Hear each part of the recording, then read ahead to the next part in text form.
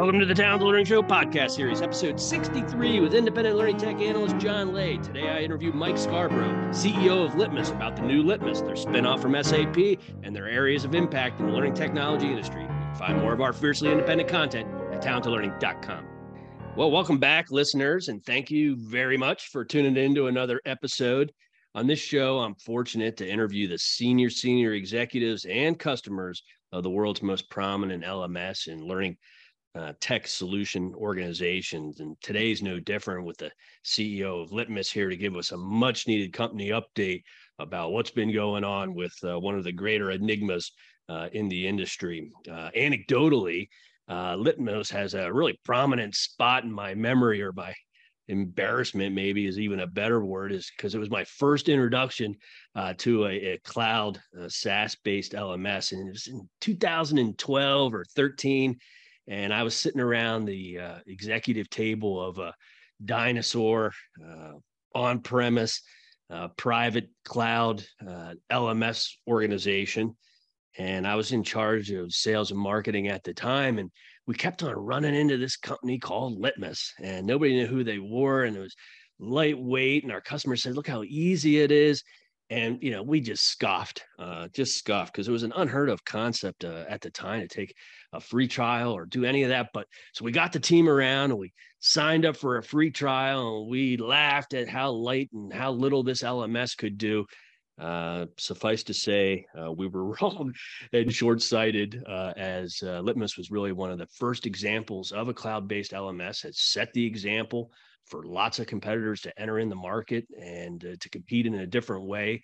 And really the concept of on-premise, private hosting, long sales cycles, perpetual license, all that went out the window and started. But in 2015, Litmos was acquired by Collidus. In 2018, Collidus was acquired by SAP. SAP already had SuccessFactors LMS platform, and nobody could figure out why the acquisition and how the two would play together and why you would even want to. And then the unbelievable happened in late last year. Francisco Partners, a private equity firm, was able to purchase Litmos away from SAP, out of the black hole. That's been 7 or 8 months. We've got the CEO here that's been leading that charge, the separation of the company, the striking out on its own new adventure. And we're going to learn all about it. Mike, welcome to the Talent Learning Show. It's great to have you here. Thanks, John. I really appreciate it, and enjoyed talking to you today. So I'm looking forward to it. Right. Cool. Well, everybody here, everybody being probably all your competition and lots of buyers out in the industry are curious about what's happening. As things like this don't happen, you know, we see the acquisitions go one way, and then once they get up into the big companies, we never, ever see it go the other way. So you're like the first example here of matter escaping a black hole. But let's start at the top. Why don't you tell us a little bit about yourself and how you found yourself in this role, and then we'll start digging. Sure. So started out early part of my career in finance and accounting, and worked on with some big Fortune 500 companies, doing a lot of like divisional reorganization and stuff like that. But I always wanted to move my career into technology and into leadership positions in and around technology companies. So happened to run into a Deloitte & Touche strategy consultant that I was working with at the time. Her husband owned a technology company. I ended up joining that company. We grew it, sold it, and it's just kind of been a repetitive process since then. For about the last 15 years, I've been working with Francisco Partners owned companies. And so I've been a serial CEO for the firm now multiple times. Wow, and so, cool. Yeah. So love the firm. The firm has done really, really well. We're usually ranked, number one in the world, in private equity world. We have some very large funds that give us access to capital and allow us to grow. I would say one of the other big strengths of the firm is, they have a cadre of top tier managers that we can pull from, myself excluded, but the rest of the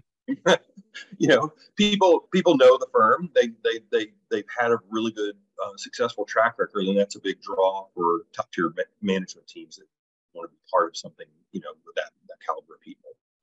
Specifically, the firm has a handful of key investment areas. I mean, we don't invest in everything, mostly SaaS software solutions, and we do payments, we do healthcare, we do a few other areas. One of the biggest areas, if not the biggest area, is actually EdTech. And so we've had a number of successful outcomes. We're involved in a number of successful EdTech-based companies. You can see them on Francisco Partners' website and who they are. And so we really, really, really know this space. And we've got a lot of people at the firm and a lot of managers who are very familiar with the EdTech space. So we come to this whole situation of a lot of experience doing divisional carve-outs, which is what we're doing here with SAP, a lot of experience, in the EdTech space, and a track record of success. So we're thrilled to be here, and think we've got a huge opportunity here with Litmos. Wow, great. Well, tell us about the current status of Litmos, the company. So what's it look like?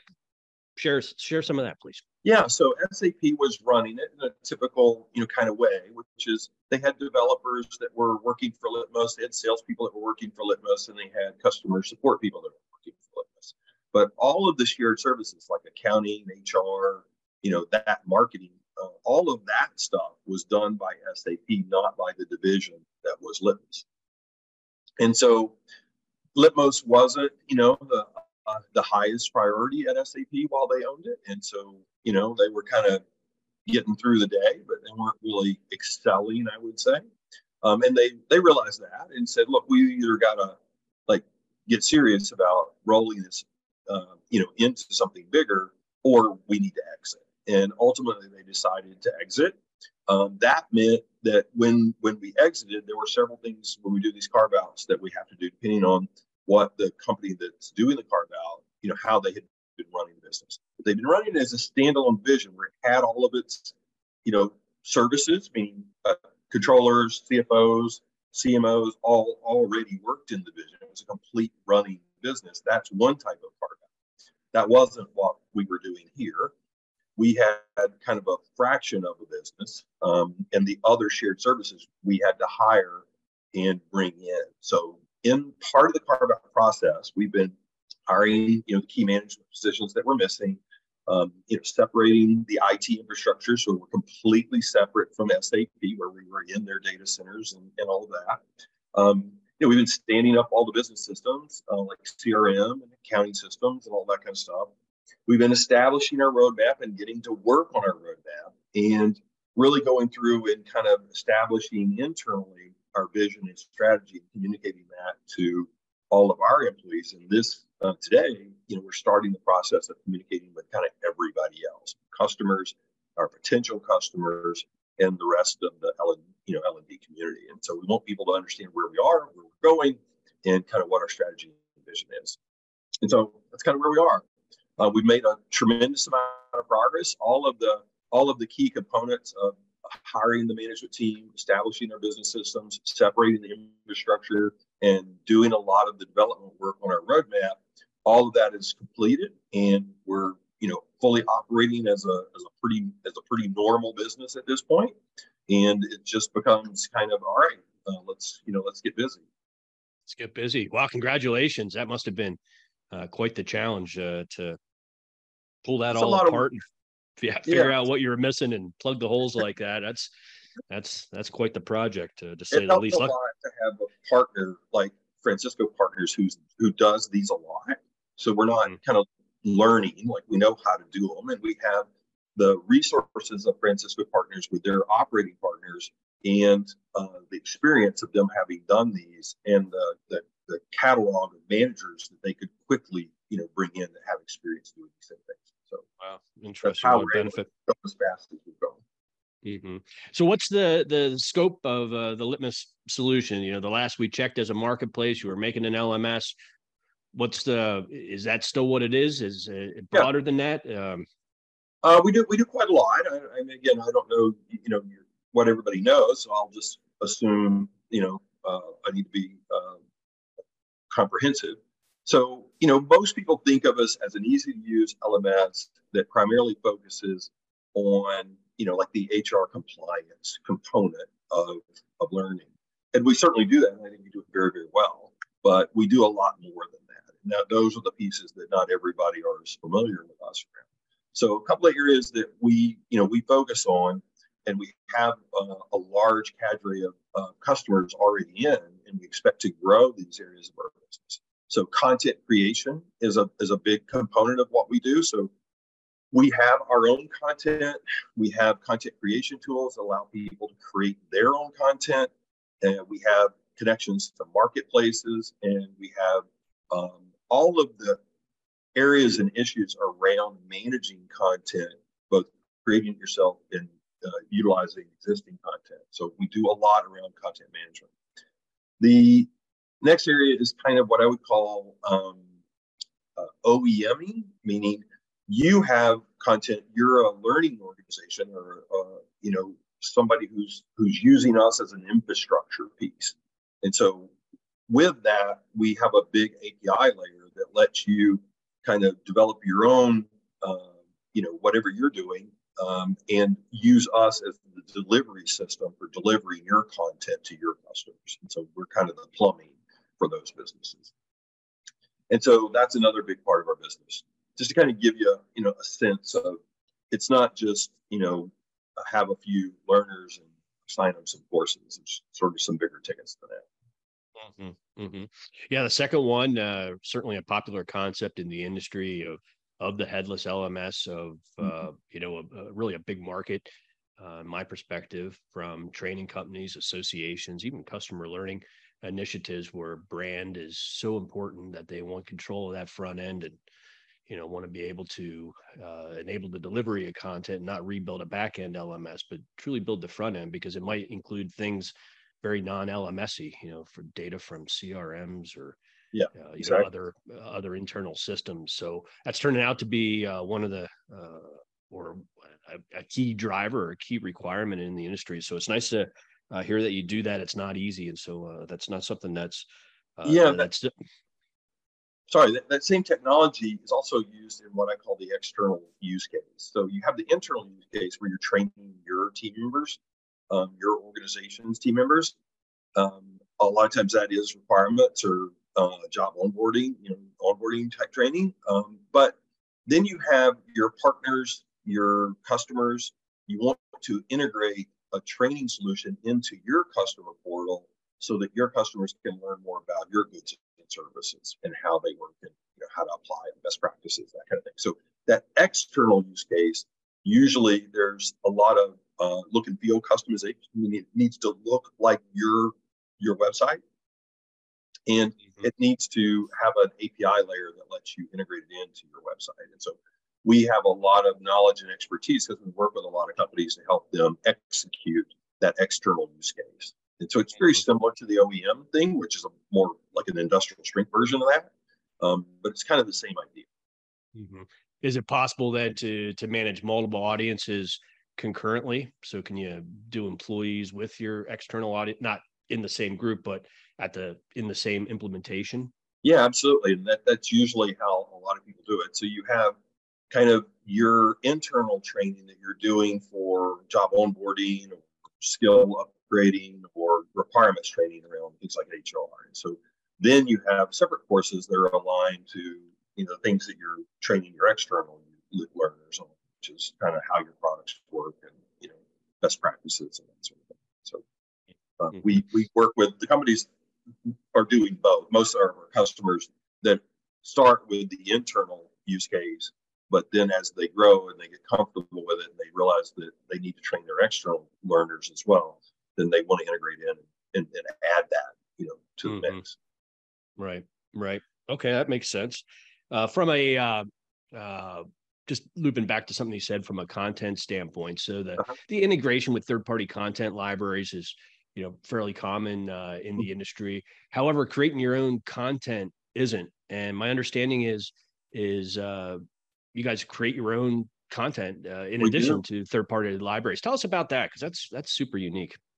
Yeah. So there's a huge cadre of catalog of third-party content, and the real issue is a couple of things. One is how do I utilize optimized all of that content. Meaning I've got thousands of learners, I've got tens of thousands of possible courses. I've got to somehow match the two up.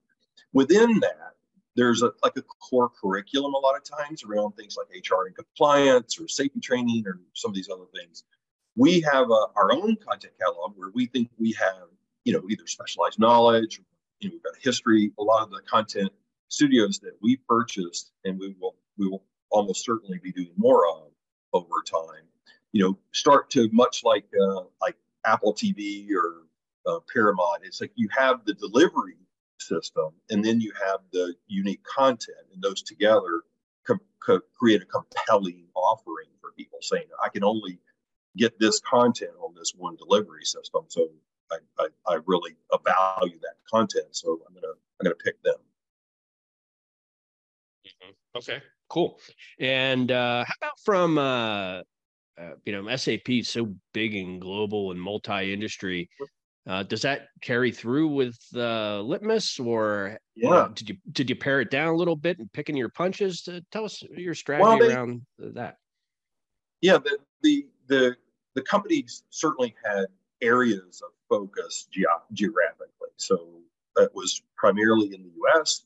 Then the next biggest would be in Europe, but mostly the UK, and then APJ, which was mostly Australia, New Zealand, but we have very significant customers in Asia and in South America, and we're in Central America and all the rest of Africa and the rest of the world. And we do expect through various business arrangements to grow those parts of our business. Our application is very horizontal. It's already in multiple languages, like lots of different languages. You can go to our website and see exactly how many. But the application itself is already multilingual, and our content creation tools, allow us to work with customers and create content. A lot of our international customers are also creating content that is multilingual, and we help them do that. So we're all over. How about from an industry standpoint? Any particular industry focus, or we have industries that we've historically done better in, given the SAP lineage. They were heavy in manufacturing, but financial services, healthcare, we've got a lot of good really good healthcare content, and we're big in healthcare. And so you can kind of tick through the industries that we've got so many customers, and we're such a horizontal application that we probably have some customers in most industries, but there are certainly industries where we over time have shown a bias towards. We've just got more in that industry than some of the other industries, and some of that is our own background, like selling into manufacturing, and some of it is how those industries view and use LMS systems. Some of them are more into it than others. Okay, makes sense. How about I guess anything you can share? And now you're a private company. I don't have to share anything if you don't want, but in terms of bigger than a bread box, like number of locations, employees, customers, revenue, any of that you could share with us? 500 employees, significantly under, but under. And revenue, I don't know that we give that out publicly, but significant, meaning think of it as kind of a round number, say $100 million revenue number. So not trivial, but not huge. Not trivial. Yeah. So significant company. That's great. That's employee to revenue ratio there is that's pretty good. That's pretty good. How about where I started the conversation today is the ability to sign yourself up for a free trial and kind of attack the simpler, more basic side of the marketplace. And typically that comes with less professional services from sales or implementation or integration. Has that changed? Is that still the focus on that side of the market? Do you have professional service teams that you can augment solutions with? Yeah, so SAP, I guess the management team that was running it wasn't that into services. I am very much into services, not services per se, but I'm more about solutions. Like, we want to provide a solution. We're not here to sell you anything. We're here to help you.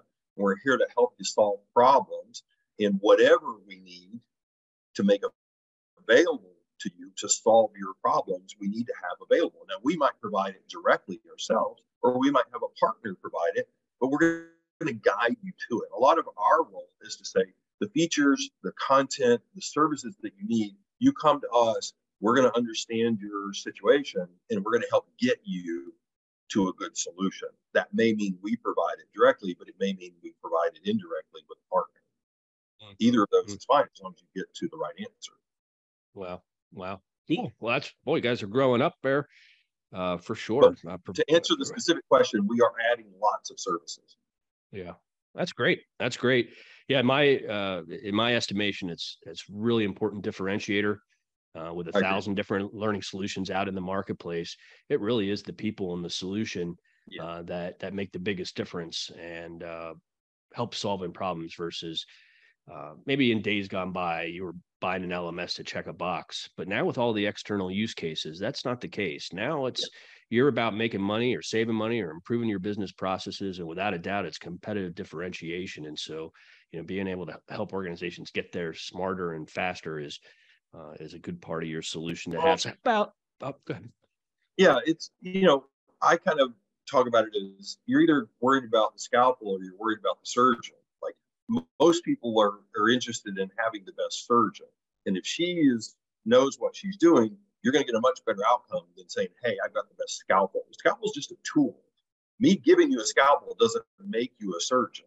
So the whole act of learning and know is really the critical component of what we're doing. So our people are our most important asset. Our knowledge and best practices of how to use the tools is really why you should want to, work with us. The tools themselves, I'm happy to show you our tools, but let's not hyperventilate over the tools. The real issue is, do I know how to use my tools to get you to a good outcome? Smart. So what's on the roadmap? What's coming down the pike that you can share? That's a big wicket there. So, there's a lot of stuff. A lot of people I know are talking about AI, and AI is certainly an important part of our roadmap. And AI is showing up in a lot of different areas. It's everything from, obvious things like having people evaluate courses for completeness. Like, did you cover all of the topics that this topic was meant to cover? Can you have AI kind of grade your course and say, oh, you missed a couple of things here, just for completeness? You can also have AI do things like recommendations, where you say, I'm interested in improving myself in this way. Can you recommend some courses for me? And you can have one of the big areas when you talk about how people learn and how people get better at something. The first thing I'm going to do is teach you how to throw a baseball. But ultimately, you got to go throw a baseball. Like, you can't just take the class and have me show you a video. You got to actually go do it. And so the practical side of learning, you can use AI. If you say, I'm going to have a salesperson, and that salesperson is going to practice doing a demo. And the only way I have of giving feedback for that practice session is if I take a human grader and they grade it. Well, that just doesn't scale very well, meaning I can't do it 100 times because nobody's going to grade me 100 times. But if you use AI, it might not be as good a grading as you could get with a human grader and not as finesse.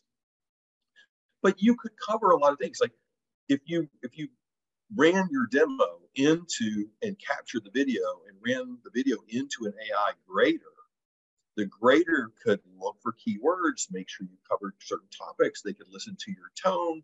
They could look whether you were smiling, all of that kind of stuff. There's a lot of feedback you could get from an AI grader of something like that. And that would dramatically increase my ability to practice, because there's no point in me doing it if nobody's going to look at it and grade it. It's kind of pointless. Maybe there's a little bit of help if I just do it on my own. But the really benefit is where I'm getting feedback from having practiced it. So you train, you practice, you train, you practice. Like, there's a loop that's going on here. And we put people through a learning path or a journey or kind of career development where I'm going to start with fundamental concepts. I'm going to move to, kind of core concepts that are a little bit more complex. And then ultimately, I'm going to end up at very complex, high level, expert level concepts. Defining that learning journey and that path, AI can help with a lot of that kind of stuff. And so there's a lot of uses for AI, and we're pursuing most of the ones that I've just talked about and more. Again, the firm itself, being a technology-based firm, we have tons of people that know a lot about AI, and we're bringing a lot of our firm's broader expertise across the ed tech world to bear on our products and our solutions. So it's not just what Mike knows, it's this whole community of people that we have at the firm that really understand how to apply these technologies. I don't view technology as, it's kind of like anything. It's only as good as the people that are applying it in a way. It's your utilization of it. Are you doing it in a smart way and making it, helpful for people, or is it just a trinket, thrown in the pile? Mm-hmm. Wow, fascinating. All right, cool. Well, we're at the end of our time, and we always wrap up our show with a quick advice question. I'm going to change up the question I was going to ask you and put you on the spot here. You mentioned earlier about your clients going from starting off at employee and then extending into the external use cases. If you had to offer a nugget of advice to all of your clients, for example, that are just in employees right now, and how should they get started to having that conversation or expanding that in, or knowing where to expand that out to external audiences? Any advice you could give them? You probably have 1,000 of those clients in that boat right now that might want to expand the customer or partner learning. Anything you want to share there? Yeah, I think it's important to understand and prioritize and put together kind of a life cycle approach. Trying to do everything all at once is usually kind of not a great plan. So it's a bit of a journey to go from having no formal external customer-facing content to kind of a full-blown, example of that. So you work with us, we work with you, we come up with a plan of how to get into execution mode. And it's not a single point in time. It's, we're going to do this in Q1, we're going to do this in Q2, we're going to do this in Q3, and next year we're going to do this, and next year we're going to do this. And so you have this kind of journey to go. And rather than saying we're going to do everything all at once right from day one, which is usually kind of a recipe for a bad outcome. Outstanding. Sage advice. Mike Scarbrough, CEO, Litmos, serial CEO. That's a funny way to describe it.